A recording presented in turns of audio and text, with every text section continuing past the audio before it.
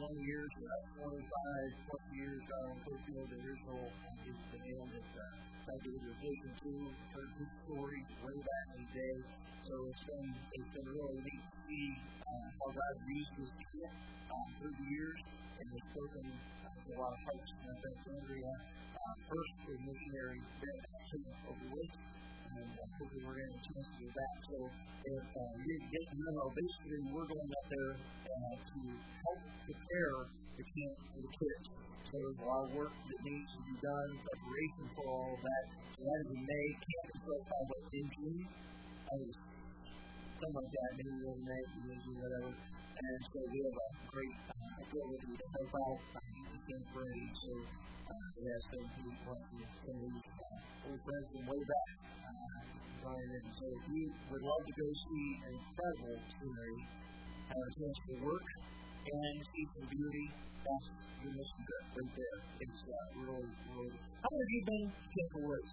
Oh, yeah. You can see quite a few. And so hopefully we'll be able to have a chance to do that. I want to talk a little bit today about the Ephesians 4 text we talked about a couple of weeks ago. In the book of Acts, probably one of my favorite true stories that's recorded in that book has to do with a man by the name of Stephen. I mean, you can think of Peter, you can think of Paul and the mission journey, etc., but that story to me really, really highlights the early church. Stephen was one of the deacons in the early church. So his job was to help minister to the widows and those who were in need, that were elderly. And that was the first job that those who were servants in that way, that was what their office was first of all to do. But he was also a man God tells us who had specific qualities about him. And one of the most incredible things about for me is that in Acts, the longest recorded message was from Stephen. It wasn't from Paul. It wasn't even from Peter. But he had the longest recorded message in the whole book of Acts. It was a detailed one. Stephen, because he's preaching Jesus and preaching the death and resurrection of Christ, was summoned to the Sanhedrin. Sanhedrin was a group of men who were religious, lost people that were criticizing preaching in the name of Jesus. So he's brought before them. And masterfully, Stephen begins to give them an Old Testament survey. He goes the whole way back to Genesis and brings them right through the historical evidence in the Scriptures about the Jews. And what he noted was, and remember how whenever they come out of Egypt, and they asked Aaron to make them a god out of, that they could worship, and he says they were in the sin of unbelief. They just didn't believe God. So he's using this to say to them in that day and age, by the way, you're just like the unbelieving Jews of the past. Out of the hardness of your heart, you've taken the Messiah, the one who was sent, and you look at him and you murder him. You murdered him. And they did that well. It tells us immediately to start grinding the teeth out of him. And it's so hateful and angry in him. Because in that same text that he's looking up into heaven. And he says, I can see Jesus.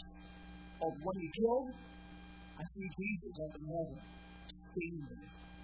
At that point, they grab him. They took him out of the city limits. It's almost like he's scum. He's dirt. Take him out. And they stone him. And when they begin to stone him, it tells us that he begins to cry to Jesus and talk to him. And he says, Lord, take no record of this. Don't let this sin that they are committing right now of murder again. Don't put this on their account. Where did Stephen learn that? Why did he say that? Why didn't he say, I want a court. I want a judge. I want a lawyer. This is not right. He never said anything about it. What he did was he took the suffering, patiently. I'd rather have you take it with joy. How did he learn that? Where did he get that type of mindset? What prepared him before to know how to react in life's circumstances? Years ago, whenever we saw in the news a murderer go into an Amish school and begin to kill, afterward it was very rare for an Amishman to be interviewed on TV, but he was willing to do this. And one of the very first things out of his mouth was this: "We forgive the man who just murdered these people, these children in this Amish schoolhouse." Why? Why would they have that reaction? It's because they have been taught. They're taught ahead of time. How do we react?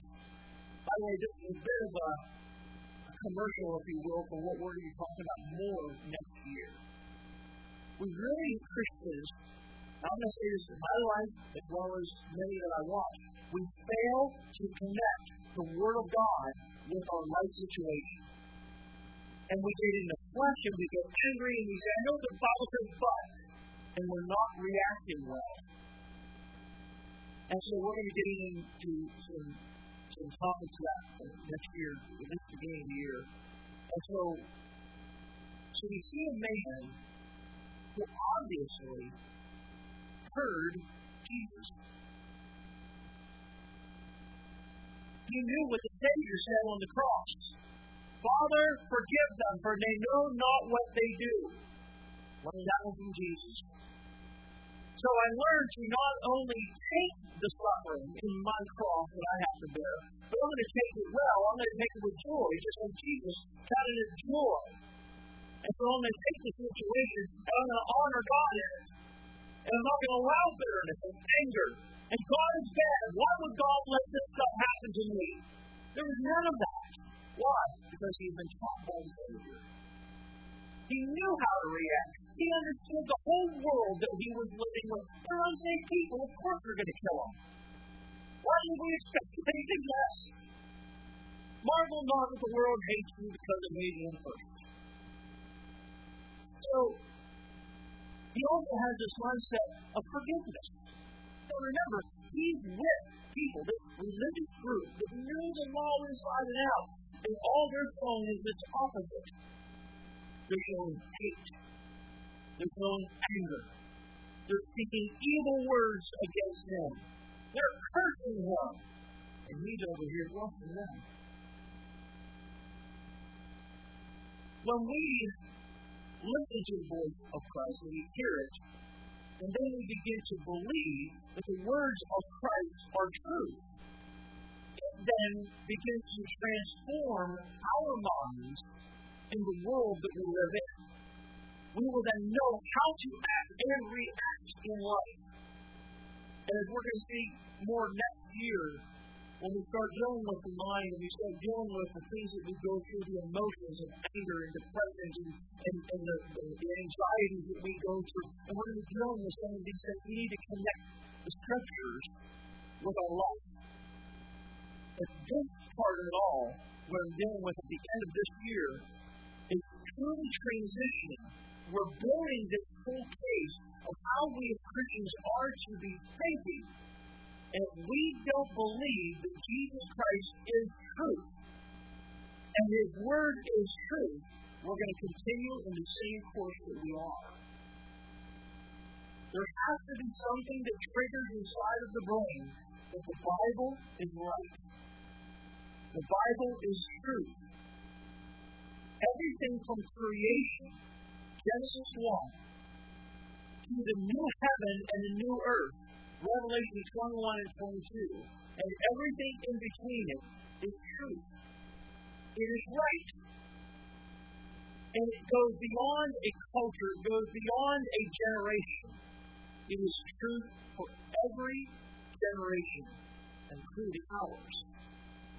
And here we are, living in a day where we're seeing persecution, we're seeing beheadings, we're seeing all these things that are happening to Christians, and we look at our circle of life that we're in, and we see this place where we are at in our day and age, and we're thinking, how do I act and how do I react? We're going to learn in Ephesians chapter 4 that there has to be a renewed mind. The sense of this is we have half confusion sometimes when we look at things. This thought that God is saying is that it begins somewhere, but it is an ongoing thing. It's present, but it's always, and it will be there for the future. So it goes beyond just past, present, future. The thought is it has to always, continually be there in your mind. You ever notice a Christian one day you can spit the devil in the eye? He does not intimidate you at all. And the next day, you're weak as can be. Maybe I'm the only one. But every day, man, it's like, boom, everything is just going synchronized. It's like God's power, the Holy Spirit's power, everything is right there. We're really doing good. And the next day, we have the tail between our legs and we're running. And we're weeping. And we're going into a little corner, cowering, like, what am I going to do? God didn't change. God didn't change. What happened? It didn't happen back here. The mind failed to go to the Word and believe the truth that God has said. So let's look at it in a minute. We're going to go to Ephesians chapter 4. We're going to start reading in verse 17. And once you have found that, would you please stand out of respect of God's incredible Word? Ephesians chapter 4, starting with verse 17. This I say, therefore, and testifying the Lord, that you henceforth walk not as other Gentiles walk, in the emptiness or vanity of their mind. You'll notice the mind is brought up much in this text. Having the understanding darkened, being alienated from the life of God through the ignorance that is in them, because of the blindness of the heart, who being past feeling have given themselves over unto lasciviousness, to work all uncleanness with greediness. If you, I'm talking to the Christians, if you have not so learned Christ, in other words, this is not what Christ taught you. It will be, here's the contention, assuming that you have heard Him, have been taught by Him, as the truth is in Jesus. Next, He says, put off. That you put off concerning the former conversational lifestyle, the old man, which is corrupt according to the deceitful lusts, and be renewed. There again is the mind. The renewal in the spirit of your mind. Notice this now. And put on. So in verse 22 he says, put this off. Strip yourself of this. But now clothe yourself with the new man, which after God is created in righteousness and true holiness. Father, as we look at your word for coming in, bless the reading of your word. Help us, Lord, to understand you, who you are, that you are absolute truth, and that your word is an eternal truth. Help us, Lord, to line up with what your word says, and the blessing, the help, the aid that we need, I believe, will truly be there. Teach us, Lord, what to put off. Teach us, Lord, what to put on. In Jesus' name we pray. Amen. You may be seated.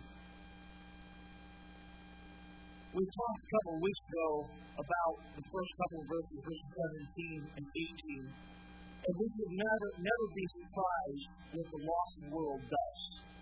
We do seem to be surprised how far the lost world can go. And we really should not be surprised. Why?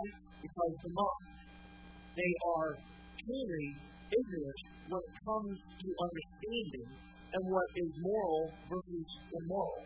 There is a blindness on purpose inside of their heart, and they choose to allow their understanding to be darkened. What do they fill that up with? That was in verse number 19. They begin to go towards uncleanness, going after and allowing their lifestyle to be that which is filled with greed and immorality. And so we should never be surprised about where the world is at. And by the way, your preacher was there.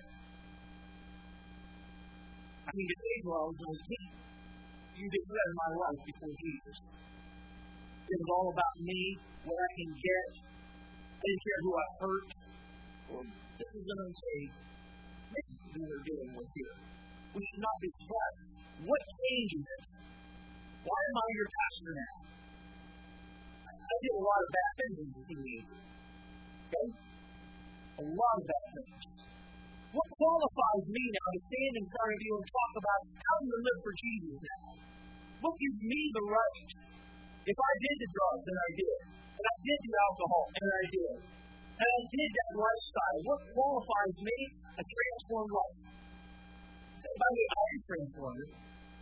I couldn't get off the drugs. I couldn't get out of these bad habits. I did it all. I'm 14 years old. I'm already doing the Abraham. I'm already doing the PCDs. I'm already doing all of the acids, etc. I wonder if the preacher has a brain left at all. No, seriously. I mean, I did this stuff so young. When I heard about Jesus Christ, there is a transformation that happens. It is the heart. Ultimately, the heart is where we believe in Jesus Christ. But there begins to change. It begins to change in things that are happening inside of your mind because you begin to look at what has always been taught versus what you're learning about Jesus Christ. Matter of fact, when I first heard about Jesus Christ, I really thought that he was talking about my mentor. He was like a Messiah to me. The guy who got me into witchcraft and all the stupid books that I read and all the education I got till 3 and 4 in the morning. I mean, it was like, over your brain, give me it. And I'm trying to reason out religion. I'm trying to reason out, but what's the truth? And when I started hearing about the cross, and I started hearing about what God's Word says, to make me how the Word of God is alive. It was going to really work inside of me as a 19-year-old, and I'm like, this is different. And I'm trying to connect what I was taught with this new thing that I was learning about Christ, and I tried to merge them. That lasted literally 2 minutes in my mind. I remember in that church setting and thinking, no, Paul. Don't even try to connect what you've been taught with this. This religion is different. This is completely different to me. And so I'm hearing this, and there had to be a change that was happening in my mind. And what I was learning about was Christ. And how I could be made whole. I could be made holy. Not because of what I've done, but because of the cross. And he would take all of my records and clean them all up. That I would be totally forgiven. And I didn't deserve it. And that's why it's called grace. So upon conversion, you are focused to Christ. He now becomes the focus. He now becomes your subject. He is the focal point of everything. He becomes your instructor. He is the one that now teaches you how to live, how to act, how to react in life. And you begin to deny all the things that you were taught beforehand. This is repentance. Turning from what you once believed, what you once thought to be true, and you completely go the opposite direction, 180. And there is a change or a repentance that happens inside of you, and you begin to see Christ for who he really is. And once you understand the gospel, it begins to then affect the heart. And I love how Romans 10 tells us that thou shalt confess with thy mouth the Lord Jesus, and believe in thy heart that God has raised him from the dead, thou shalt be saved. For with the heart man believes unto righteousness, and with the mouth confession is made unto salvation. And in verse 13, whoever calls on the name of the Lord will be saved. It's a promise. Promise. There's no second, there's a period, it's the end of that. It's a done deal by God. If you can call on him, he will do this for you. And as He did for me. Sadly, the physical mind stays the same. Wouldn't it be awesome if your physical mind would totally transform the emotions by in your heart? But guess what? That didn't happen. You are still you. You have a personality. We all have unique personalities. We're a bunch of folks. It's so fun.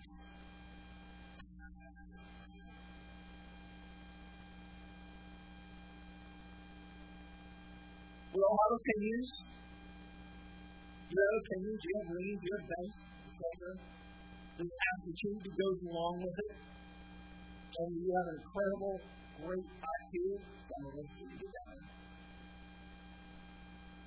I call you on the days.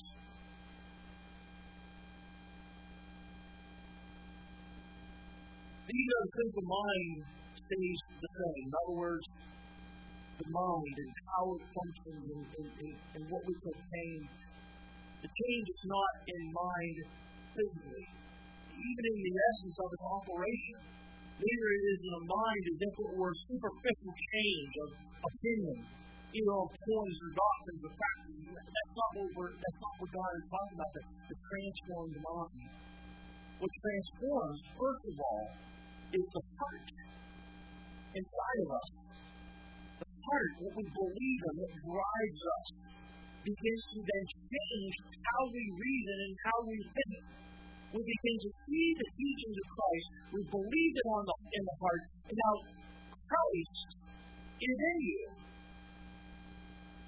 You, because you invited Jesus Christ into your heart, you have now been given the Holy Spirit of God who is going to guide you into all truths. God begins to transform the mind because we have a new heart. One which is now alive to God. Romans 13 gets into that detail. By the way, I am going to take a quick commercial. By saying all this does not make you and I as Christians seemingly perfect, or that we view ourselves as absolutely perfect and we're always great about everything. I've been around a lot of preachers that really feel that about themselves. They're never wrong. Okay? Neither are they ever in doubt. They're always right. Anyways, so we have this brain that needs to be transformed. Slowly, methodically, God begins to cause the way we reason, the way we think, and I'll highlight that the mechanics of the mind change because we have Christ inside of us. Our desires begin to conform to be like Jesus' desires. Our motives and our purpose begin to change to be like Jesus Christ. Look back in this chapter earlier in verse number 13. Ephesians 4:13. Again, I don't have time to develop this whole text. I just want to give you a point of this. The aim or the goal for you and I as believers is in verse 13. So we, that's the believers, all come in the unity of the faith and of the knowledge of the Son of God, another name for Jesus, unto a mature or perfect man. What's the perfect man? The measure of the stature of the fullness of Christ. Our aim is to be Christ-like. Our aim is to think the way Jesus thinks. Jesus didn't teach us nothing matters. Jesus didn't teach us everything's important and relevant.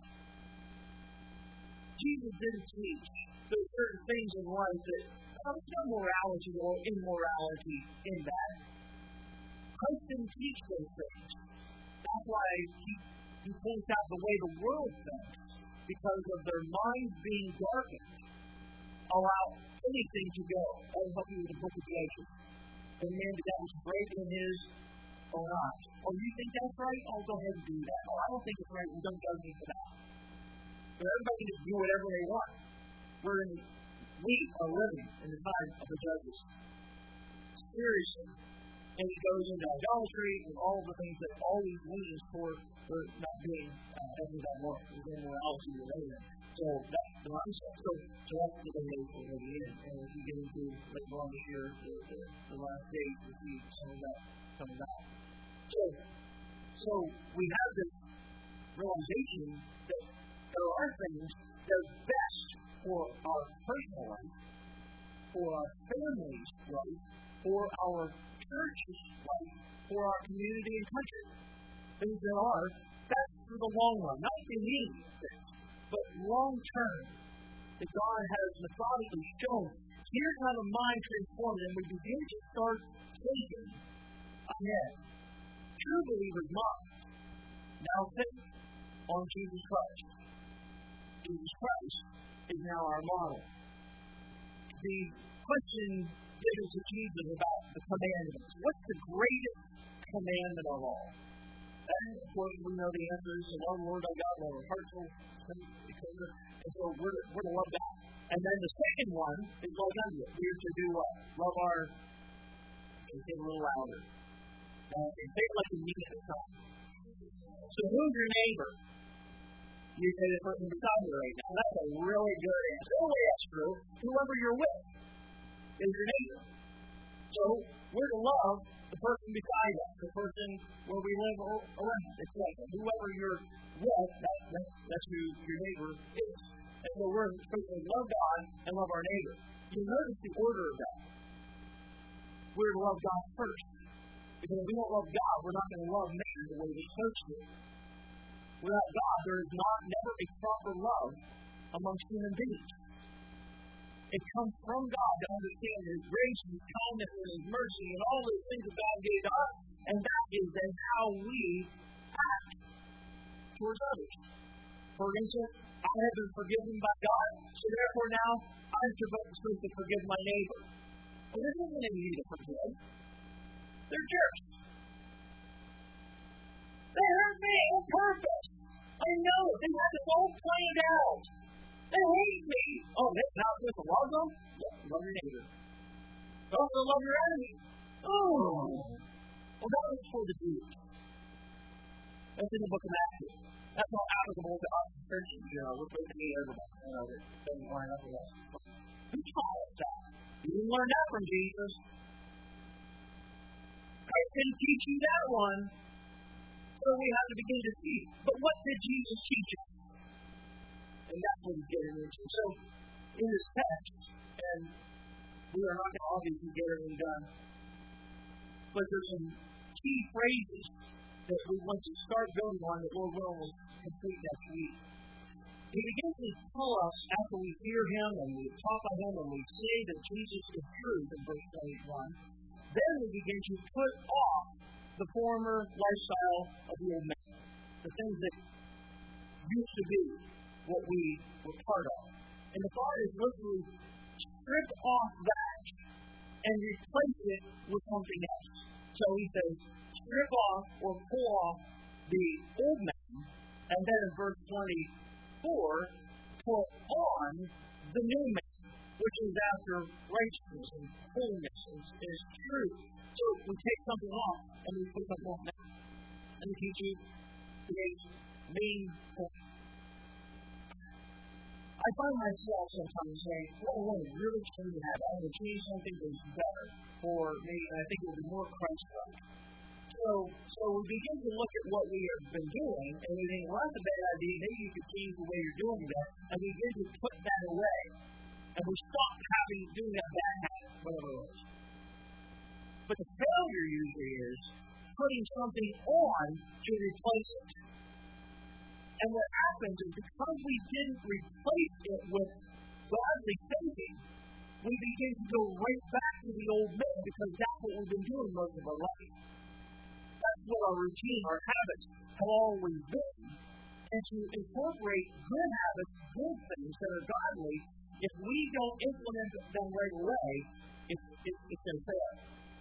I know with a lot of people through the years, with addictions, the drugs and, the alcohol and a lot of other addictions, and those are addictions too that sometimes we call them. But I've dealt with young men, especially young men, literally understanding their addiction to anger.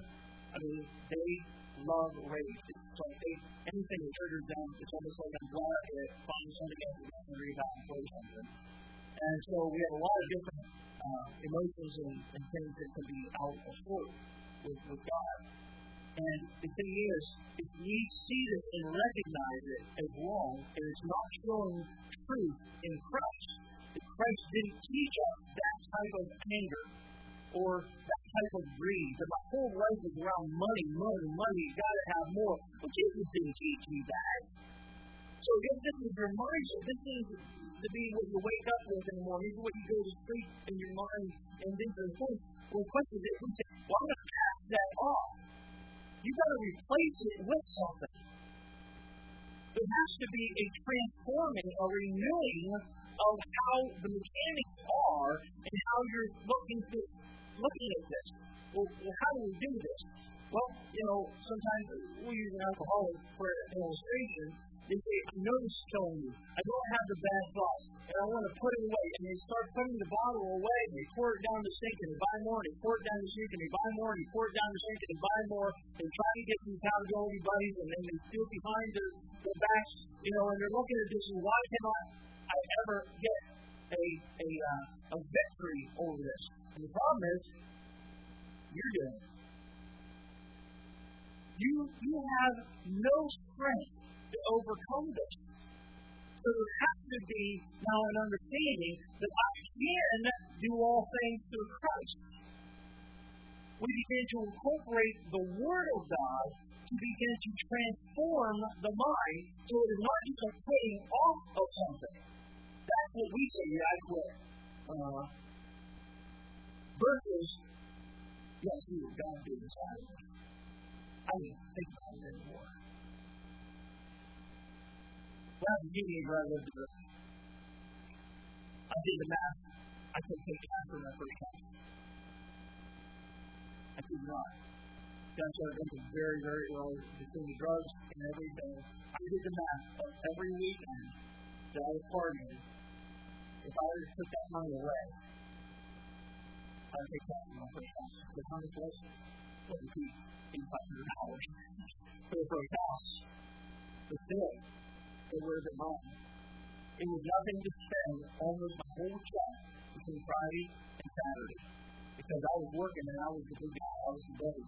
And I paid for the gasoline, I paid for the liquor, I paid for all the entertainment, I paid for everything in all of the freight. And as soon as I quit, my quote-unquote buddies never talked to me again. Because they were huge. That's what the world does. They use people. And I never looked ahead. I didn't raise them. I just lived for the moment. What's the unsaved does? And you can see, you start looking at this and saying, look at your weight. Look at the people I hurt. I remember all the people I hurt. The fights I got into. Waking up in your own vomit. Waking up in an attic. And how you didn't even know how you got there. Staring at a watch. I was reading. That's what I remember. And I was just like, what a waste. But at the time, as Proverbs says, a dog returns to its vomit. Yeah, it was great fun. But that's the way the world is. And you get a new mindset. And I'm thinking, oh, how foolish that was. And I remember how God, methodically, began to change my mind about something that I lived for. It was the party. And now, when I'm around it now, when I see it, I look at it and say, are you ever, miss that? I know, by God's grace, how God helped me, that's not at the front of my mind anymore. That's not what I live for anymore. You say, God, you're missing all the fun. Really? I've been there. I was the one to be thrown away from parties because I was getting out of hand. And there was nothing good. It was all negative. Now, I remember the people. I remember those who I've been with. I remember being there to try to help encourage. I remember when people come up and say, hey, Carl, I'm going through a real problem. And we were on vacation or something. And family begins to talk to me about burdens that they have. And you start giving them the answers. Now, it's the life. And you say, which do you like better? And you ask. When man is in Christ, he's a new creation. He's a new creature. Old things have passed away. All things have become new. If we have heard. If we believe. If we've seen it as absolute truth. But if not, we're going to wallow around in this garbage. And we're going to think, I'm okay. I'm okay. That's all of it. I'm not living the rest of the life. This is once the live above God. You're a child of God. You're a king and you're a priest. You're way above that. Live above that garbage. I'm going to highlight what we'll put away. And this is what we'll be talking about next week as well. It's verse 26 and verse 31 both use that phrase, put away something. And I'm going to highlight that. You can read them on your own. Don't be a liar anymore. Stop lying. That's what the Christians do. Somebody's going to find a lie. He also says, don't be involved with sinful anger. There's righteous anger, but we're talking about sinful anger that we saw in the sin of Eden. Don't be a thief anymore. Don't steal. Don't be a thief. That's what Christians do. Don't have polluted language. Just garbage language. Don't sadden or vex the Holy Spirit of God who's inside you. And then he says, I want you to put these things off. Verse 31. Let all bitterness and wrath and anger, clamor, evil speaking be put away from you with all that malice, that ill will that you have, to fight somebody, you just want the worst thing for them. And then he says, and he doesn't use the phrase put on, but I'm going to put it in there, verse 32. This is what God wants you to put on. Put on kindness. Be kind unto another. Tender-hearted. Have compassion. Forgiving one another, even as God, for Christ's sake, has forgiven you. This is what God wants us to put on. Strip off the bad and put on the good. And what's going to happen is people are going to see a renewed mind in you. It brings a difference. The mechanics, the way we reason, we begin to have a fresh mental and spiritual attitude in everything that we do. I'm going to repeat that. If the mechanics are right, the way we're processing and the way we're reasoning, if we do it right, it creates then for you and I a fresh mental and spiritual attitude toward everything. Now, preach to me. The depression starts to go away. The anger, the spite, the vengeful thoughts. When we start to think as Jesus did, we begin to realize, what can I do? What you? And when I say, hey, you want to come to church with you, you're going to be like, really? You're one of those? And we lose our ability to be believable because we're acting just like the world. So if we're going to affect our community, this is how we do it. Transformed mind, the way we reason. You say, I'm happy the way I am. Okay. And they are that way. I've seen Christians that are, much older than me, and every conversation I have is nothing but hate, spite, anger. I never hear them talk about Jesus. Never talk about the Lord, prayer, anything spiritual. It's all negative. My wife stinks. My I hate kids, I hate everything in life, and I just want to die. I'm sorry. I'm so sorry you feel that way. But what does the Bible say? Oh, I go to Sunday school. I was in the choir. I don't want to ask. What's the Bible say? And you begin to have the mind of Christ in you to transform the way we actually think about things. Lord, the Word is amazing. Without Christ, this is all impossible. Without understanding forgiveness and grace, that we forgive the same way we were forgiven by Christ. Help us, Lord, to see the truth. Help us to see truth, Lord. This is your Word. You will be your glory. The head down, I say, my friends, you have not trusted Christ as your Savior. And that's where all begins. Believing that Jesus is true. Believing that Jesus truly died on the cross for your sins. And you can't walk around saying that.